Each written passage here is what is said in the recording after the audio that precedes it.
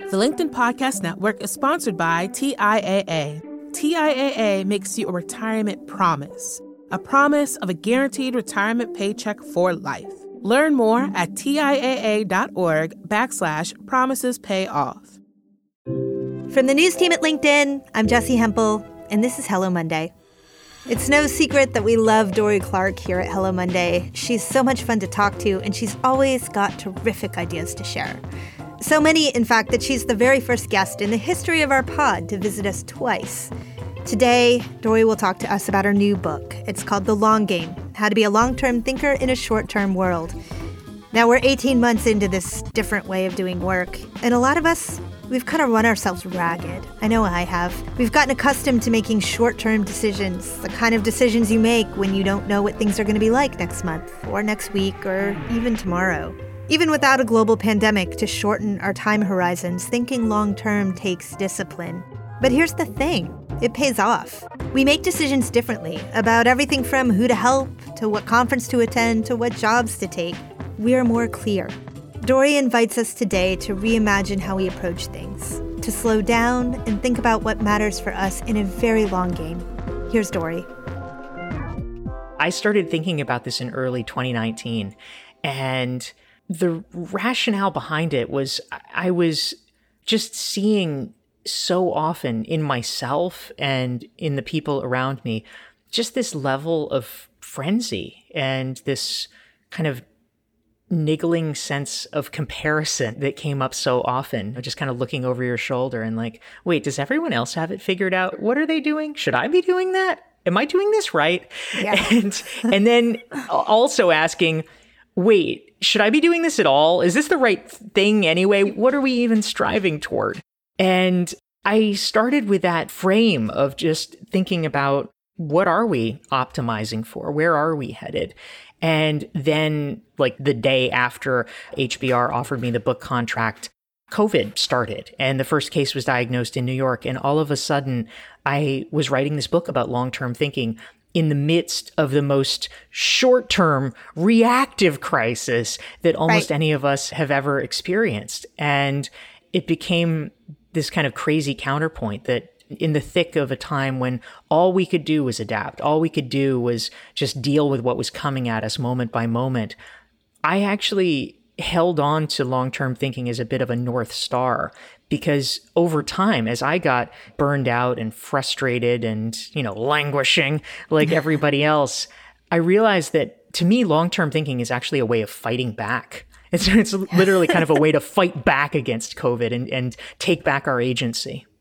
Going into quarantine and going into the pandemic, there's this experience that I think a lot of professionals had. You describe it in the book. When you described it, I had this feeling in my chest because I was like, I have been there.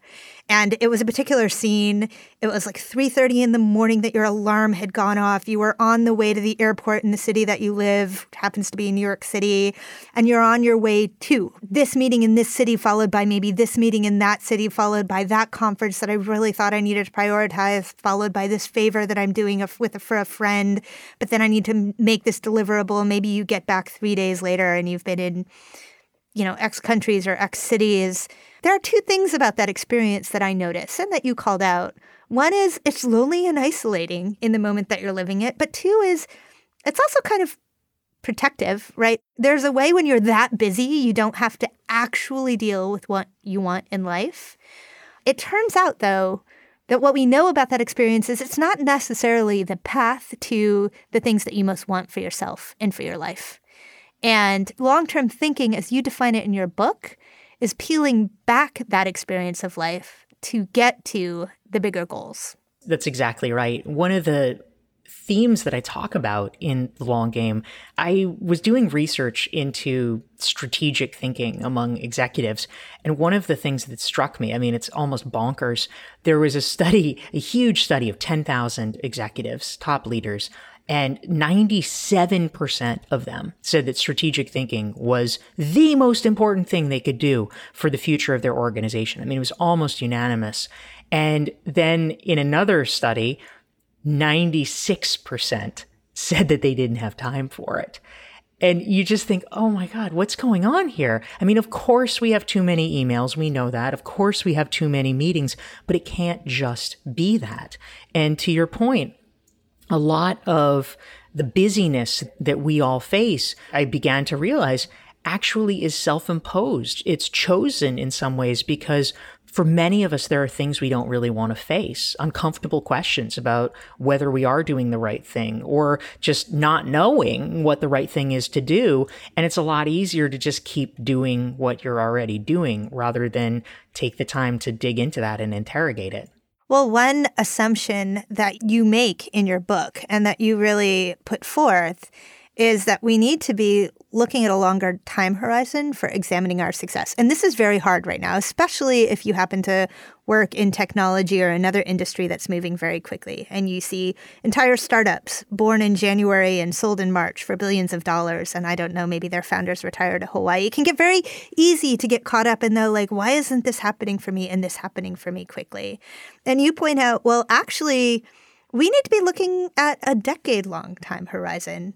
Or longer even. You talk about somebody that you know who worked for the royal family. I wonder if you can tell us about that. Yeah, my good friend Martin Lindstrom, he's a branding specialist, and he consults for a royal family. And I actually have this early on in the book because I felt like it was so emblematic. For most executives, of course, we're evaluated on these tight timelines, quarterly earnings, and things like that. And even just for most regular professionals, our own internal sense of timeline is maybe a few months, maybe a year, maybe a few years if we really push it. But for a royal family, it is completely different. And this ruler pulled Martin aside and said to him, hey, I want you to know, this was early in his tenure working for them, we are going to measure success on a long-term timeline. And Martin said, well, okay, what do you mean by that? And he said, if this generation succeeds, then your work will be well done. We're measuring it on a generational level. Right. And it begins to really hammer home, oh, what kind of questions could you be answering? What kind of progress could you be making if that's the orientation, not just the next 3 months or 6 months?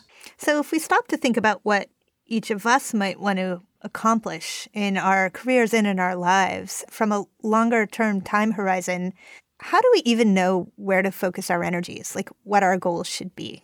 So one of the concepts that I talk about in the long game is really sort of pushing at one of the things we often hear that, people sort of throw off as a bromide sometimes about follow your passion. And I get so troubled by this, not because following your passion is bad. I don't think it is. If you're passionate about something, mazel. But the problem that I see with so many friends that I know and so many people who are very successful is that oftentimes they have thrown themselves so much into their careers that they might hit a point where they say, okay, the thing I'm doing right now, I know it's not quite right. I'm not quite happy. I feel stuck. I feel stagnant. And they don't know what the other thing is. And you say, well, what are you passionate about? They're like, I don't freaking know. I've been working 70 hours a week. And then they feel terrible. They feel ashamed. They feel like this monochromatic, boring person.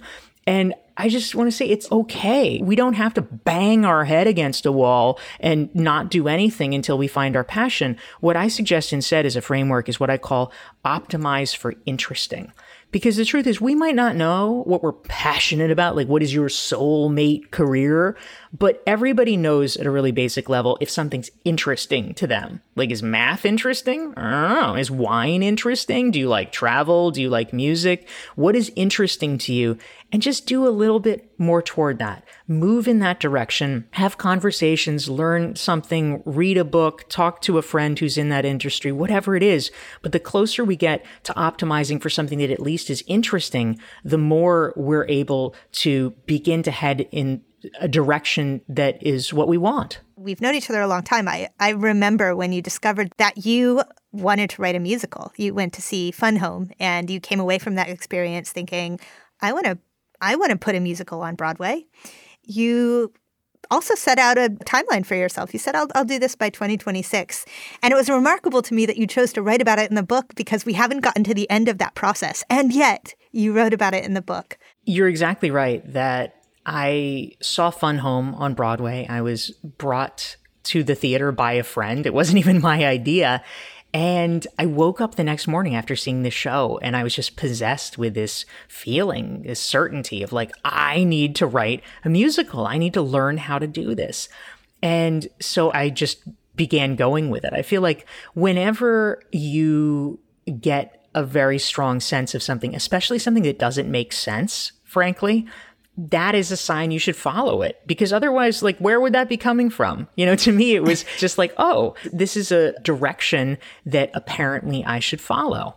And something that I am a strong believer in, and this is really where, to me, long-term thinking and playing the long game differs from let's make a Pinterest board and read The Secret, right? I am not a fan of wishful thinking and like, oh, let's manifest it. I am a fan of coming up with big, ambitious goals, but planning for it. So I actually went and had coffee with a woman once, and she was this sort of big, like, magical thinker. And she's like, I have a vision. I have a plan. I am going to have a show on Broadway this fall.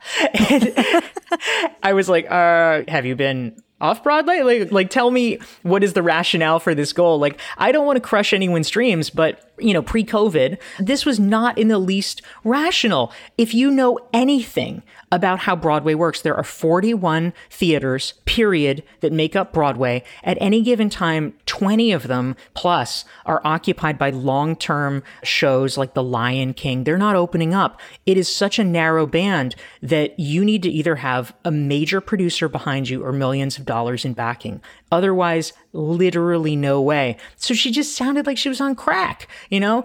But instead, what I realized is, for me, having a 10-year vision of getting to Broadway, I didn't necessarily know how to do it. I didn't know what the precise steps were, but I knew that it was rational, that if I were to work assiduously on a 10-year timeline, it actually could be practical. And so I'm now at the 5-year mark, the halfway mark, and I have now learned how to write musicals. I've been accepted to and completed one of the country's most prestigious training programs in musical theater. You know, finished this show that I'm now shopping around and trying to market to people. And I've built relationships over the past 5 years with several dozen producers. So I don't know if I'm going to get to Broadway by 2026, but it is not impossible. And part of the reason is that I think we really need to do a better job of scoping out our ambitions to begin with. There's a story that I tell in The Long Game about Jeff Bezos and a 2018 letter to shareholders that he wrote,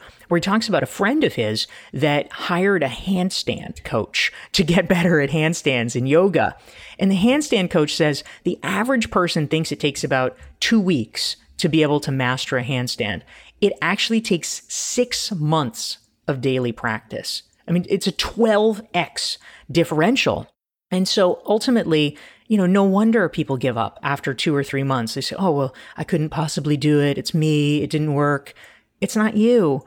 It's that literally people can't do it that fast. And so understanding the scope of what something takes up front is so essential, because it enables you to make rational plans so that you actually can accomplish the right things. But Dory, the reason why I loved that example, the Broadway example, is because you haven't done it yet. And so it opened up for me, and I realized immediately, oh, this is the fear. What if you don't do it? What if you just spend the next 10 years working toward it? What then? I'm actually not too troubled about that possibility. I mean, you're exactly right. I put it out there in midstream. This is not a fait accompli. People can watch along and see, oh, was she able to pull it off? But I have a genuine faith in my abilities to pull something off. And, you know, here's why. Number one, I think a lot of people get hung up on things like imposter syndrome. You know, there are shows that I have seen on Broadway. I am like, whoa, I could for sure write something better than that. I know I'm good enough to be on Broadway because 100% it is better than that. And so I feel totally confident in that way. It's really just a question of networking and working my angles until I can get it on Broadway. Now, another point that I make in The Long Game is talking about multiple paths to your destination. And so this is the key, right? If Netflix comes in and Netflix is like, Dory, forget Broadway. We want your sexy lesbian spy thriller musical. I'm not going to say no. I'll produce that. Incredible. Well, we'll talk. We'll talk afterwards. But, it doesn't necessarily have to be Broadway. I'm open to a better offer if one emerges. And I think that sometimes we get so hung up, oh, I have to get the job at Google. Oh, I have to get into grad school at Penn or whatever. There's a lot of routes that you can take to get to the same place that you want that's directionally correct. And that's what I'm aiming for. We're going to take a quick break here, and when we get back, Dory will give me some advice on one of my personal all-time trickiest challenges, figuring out when to say no. The LinkedIn Podcast Network is sponsored by TIAA. In the last 100 years, we've seen financial markets swing, new currencies come and go, decades of savings lost in days, all showing that a retirement plan without a guarantee, quite simply, isn't enough. So more than a retirement plan, TIAA makes you a retirement promise. A promise of a guaranteed retirement paycheck for life. A promise that pays off. Learn more at TIAA.org/promisespayoff. Hi, I'm Tomer Cohen, LinkedIn's Chief Product Officer. On my podcast, Building One, we dive deep into what it takes to build great products. Recently, we had Zach Perret, the CEO of Plaid, and he shared about his struggles building a financial app for consumers and how he was able to turn it all around with a critical pivot. Take a listen. I personally couldn't resonate as much with the consumer set that we were trying to reach. I just didn't have that level of empathy. When we made the shift to building a B2B product, though, I was building the product that I wanted. My co-founder and I were creating the product that we wanted ourselves, and we had so much empathy for what that product was. Such a great insight. In that sense, we got lucky because we were creating a thing for ourselves. And then the people that we were talking to also had the same problems we did. They were fintech developers. We'd been a fintech developer. We'd been trying to build a fintech product for a year. And so we had such deep empathy. We had such a clear ability to... If you want to hear more of Zach Perret's story and the lessons that follow, listen and subscribe to my podcast, Building One. And we're back. Dory's great at saying no effectively. I'm not. At least not yet. I'd like to be. I want enough time in my schedule to say yes to really important requests, and I bet I'm not alone. So I asked Dory for help. So what do you have trouble saying no to, Jessie? Give me some examples here. Where do you get hung up? You're somebody I like a lot. And I like a lot of people. There are a lot of people I like a lot. I'm an extrovert. I get so much energy from people. You're working on something you could really use my perspective on. You think it'll take 15 minutes. I know it'll take 48 hours, but I like you a lot. You want to get together and talk about it. Yes. This is hard, right? Most professionals, at a certain point, we get good because we have to get good at saying no to bad offers, right? But the problem is in these kind of marginal cases where it's, just something is off. Like it could be that you love the person, they're great, but this is like a terrible time for you because you have a huge project that you're working on. Or it could be that I invite you to something and you really want to see me, but you hate the band, but maybe I should go with Dory. I haven't seen Dory in a while. Or maybe you get a speaking engagement and they're not going to pay you, but there might be some good people in the audience. But ultimately, I follow a strategy where I always try to be as kind as possible, but if I am not able to do exactly what the person wants, I try to offer something else. So that's often a strategy that I use. And so the question is, well, what could this something else be? And how do we downgrade it? Because typically there are standard requests that people will make. Oh, can we hop on a call? Can we get coffee? Oh, could we grab a meal? And so if I do want to help the person, I try to say, how could I be helpful to them? I mean, of course, you can just say, no. But I try to think, is there a way I could help them that reduces the ask or puts bounds on it? So, for instance, if someone says, oh, hey, Dory, let's catch up. I want to see you. If I do legitimately want to see them, but I'm just super busy, I might say, oh, fantastic. Well, Jessie, I'd love to see you. I'm actually having a group dinner next week with a lot of really interesting people. Would you like to join that dinner? You might meet some cool people too. There is no marginal cost in terms of my time to having you there. It's only a net positive, and you will probably have a good time as well. That's a possibility. Another possibility, if you're willing to expend a little time, is, oh, well, they want a meal with you or they want a coffee with you. You know that's going to be an hour, 2 hours. You say, can we take the meal and turn it into a call because you're busy? You're offering them something. If you are so busy, or if it's not a close relationship, what you might say, I do this sometimes, is, oh my gosh, Jesse, I would love to be helpful and talk with you about this new thing that you're thinking about.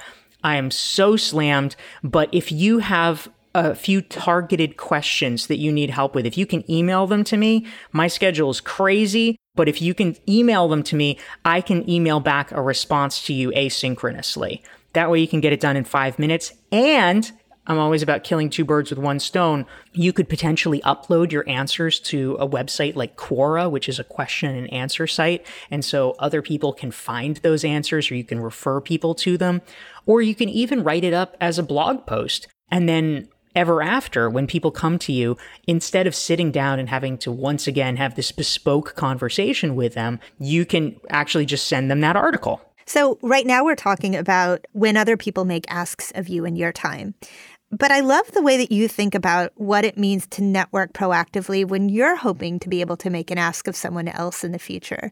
And you have a long-term approach to this. I mean, you have a rule that you use for yourself now, right? I do have a rule. I use it myself, and I might even dare to suggest that other people consider it as well. And I call it the no asks for a year rule. Because I have seen so many instances where you meet someone and you think it's a nice connection, like, oh, this is a cool person. We're getting to know each other. We're getting to be friends. And really soon after connecting, they kind of blindside you with some big ask. Oh, hey, Jesse, you work for LinkedIn. Can you introduce me to Reid Hoffman? And they just want something ridiculous. And it's so disheartening because you're like, oh, I thought we were friends. And they just wanted something. And it's terrible when that happens. It's also terrible, frankly, if the person, even if that's like not your intent, but somehow the other person thinks that's your intent.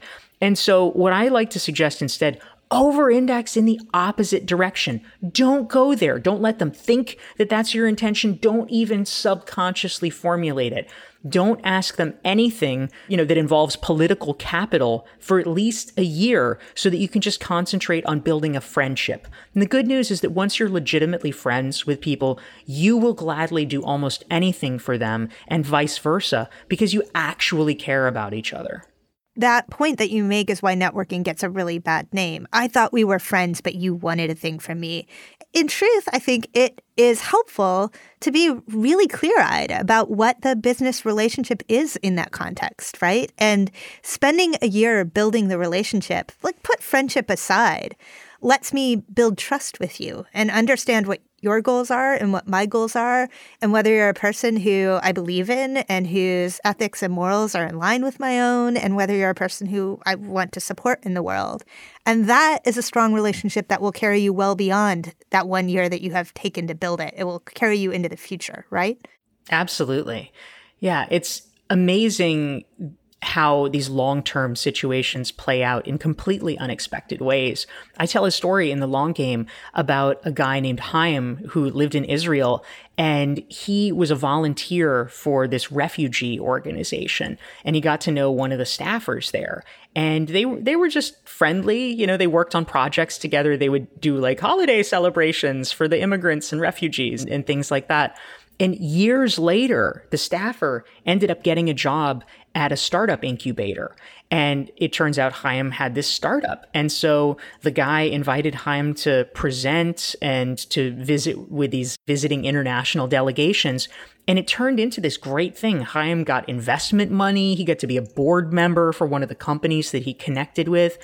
There was literally no long-term strategizing. There was no way he could have predicted that this guy would have ended up at the startup accelerator, but it worked out because they had legitimately become friends.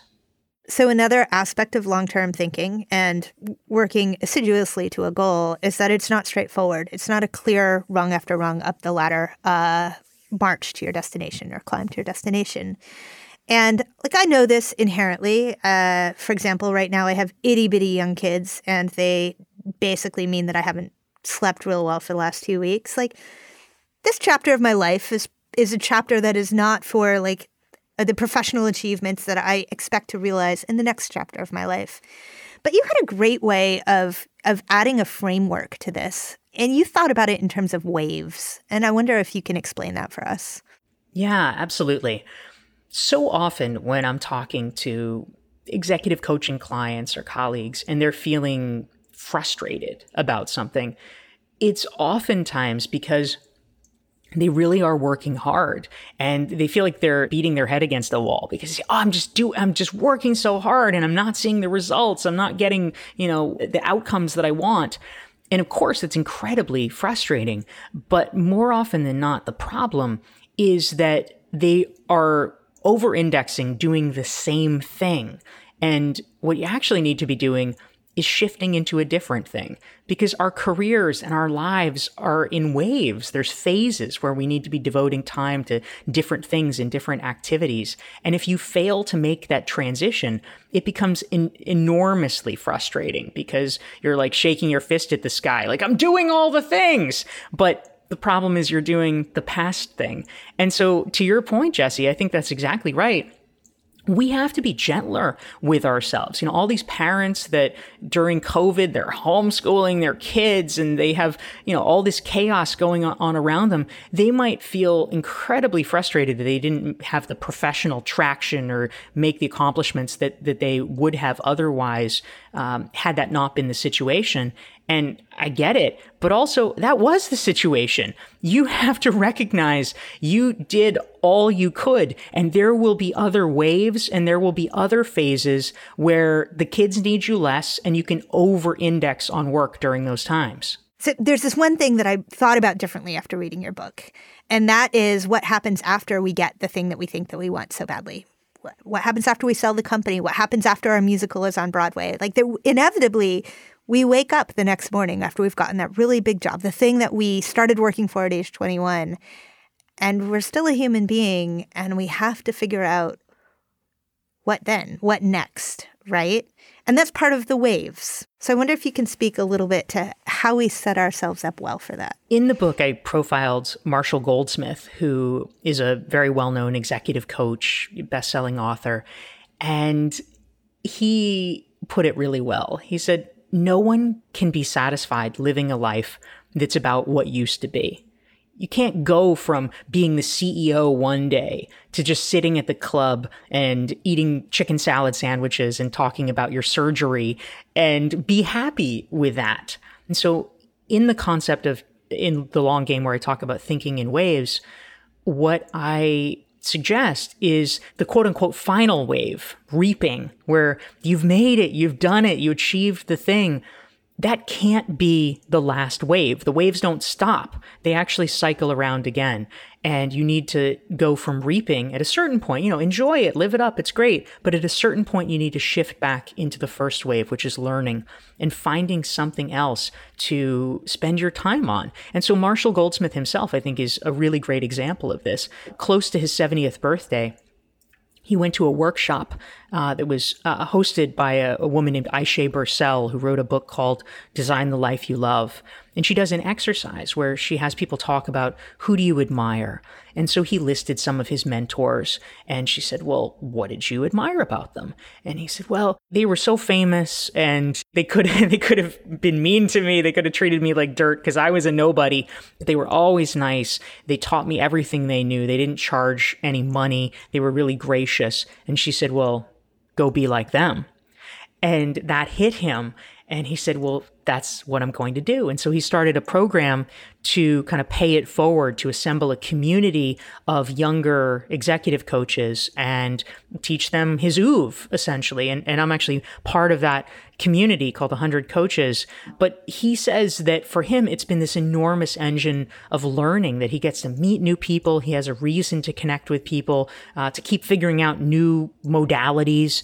And that's something that's keeping him engaged and interested, and not just saying, oh, hey, I wrote a book that sold 1 million copies, X number of years ago.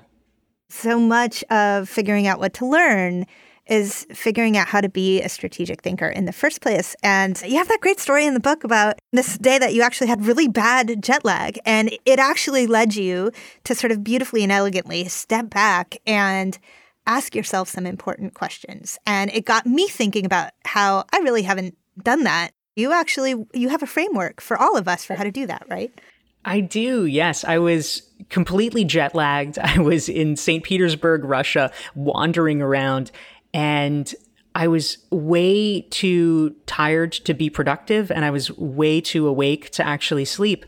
And it turned out that was actually a great time to do strategic thinking and make big picture leaps and associations. And that started me on the path of creating a list of questions that we could ask ourselves to really be able to dive in and think about where we want to go and what we want our lives and careers to look like. So in case anyone's interested, they can download it for free at doryclark.com/thelonggame. That was Dorie Clark. You can find her new book, The Long Game, How to Be a Long-Term Thinker in a Short-Term World, wherever books are sold. This episode reminded me a lot of some advice that I got earlier in my career from an editor at Fortune magazine. He was really a mentor to me, Adam Lashinsky.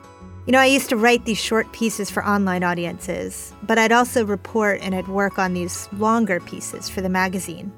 Adam always told me to save my best energy for the longer pieces, that they'd be more memorable, and always do more for my career than the shorter pieces. And day to day, it was hard to believe him. When the news cycle kept moving and the internet kept asking for more, it was hard to hold back and invest in reporting those longer pieces. But Adam was right. You know, I got my next job, the one after that, because of the pieces I'd worked for months at a time, not minutes at a time. I've always tried to remember that. So do you have a version of this in your own life? I'm sure you do. This week on Office Hours, we're going to talk about them, about what it really means to be a long-term thinker in your career and in your life. We've had some conversations about planning, but this is really more about goal setting. Now, we'll go live from the LinkedIn news page at 3 p.m. Eastern on Wednesday. If you're looking for us, feel free to email hellomonday@linkedin.com for the link. And please, share this episode with a friend. Ratings and reviews help us so much. They're a great way to help listeners find the show. We appreciate your support on that. Hello Monday is a production of LinkedIn. The show was produced by Sarah Storm with help from Taisha Henry. Joe DeGiorgi mixed our show. Florencia Iriando is head of original audio and video. Dave Pond is our technical director. Michaela Greer, Victoria Taylor, and Gianna Prudente help us think about our long-term visions for just about everything. Our music was composed just for us by the mysterious Breakmaster Cylinder. Dan Roth is the editor-in-chief of LinkedIn. I'm Jessi Hempel. We're back next Monday. Thanks for listening. It wasn't as if you had studied music for a good part of your life or you had been to Broadway every day for a big portion of your life, right? Totally not at all. No, I wrote angsty folk songs like every 14-year-old lesbian, but that's about it. Yeah, I did that too. Actually, mine was poetry. I definitely knew enough to know not to pick up the guitar.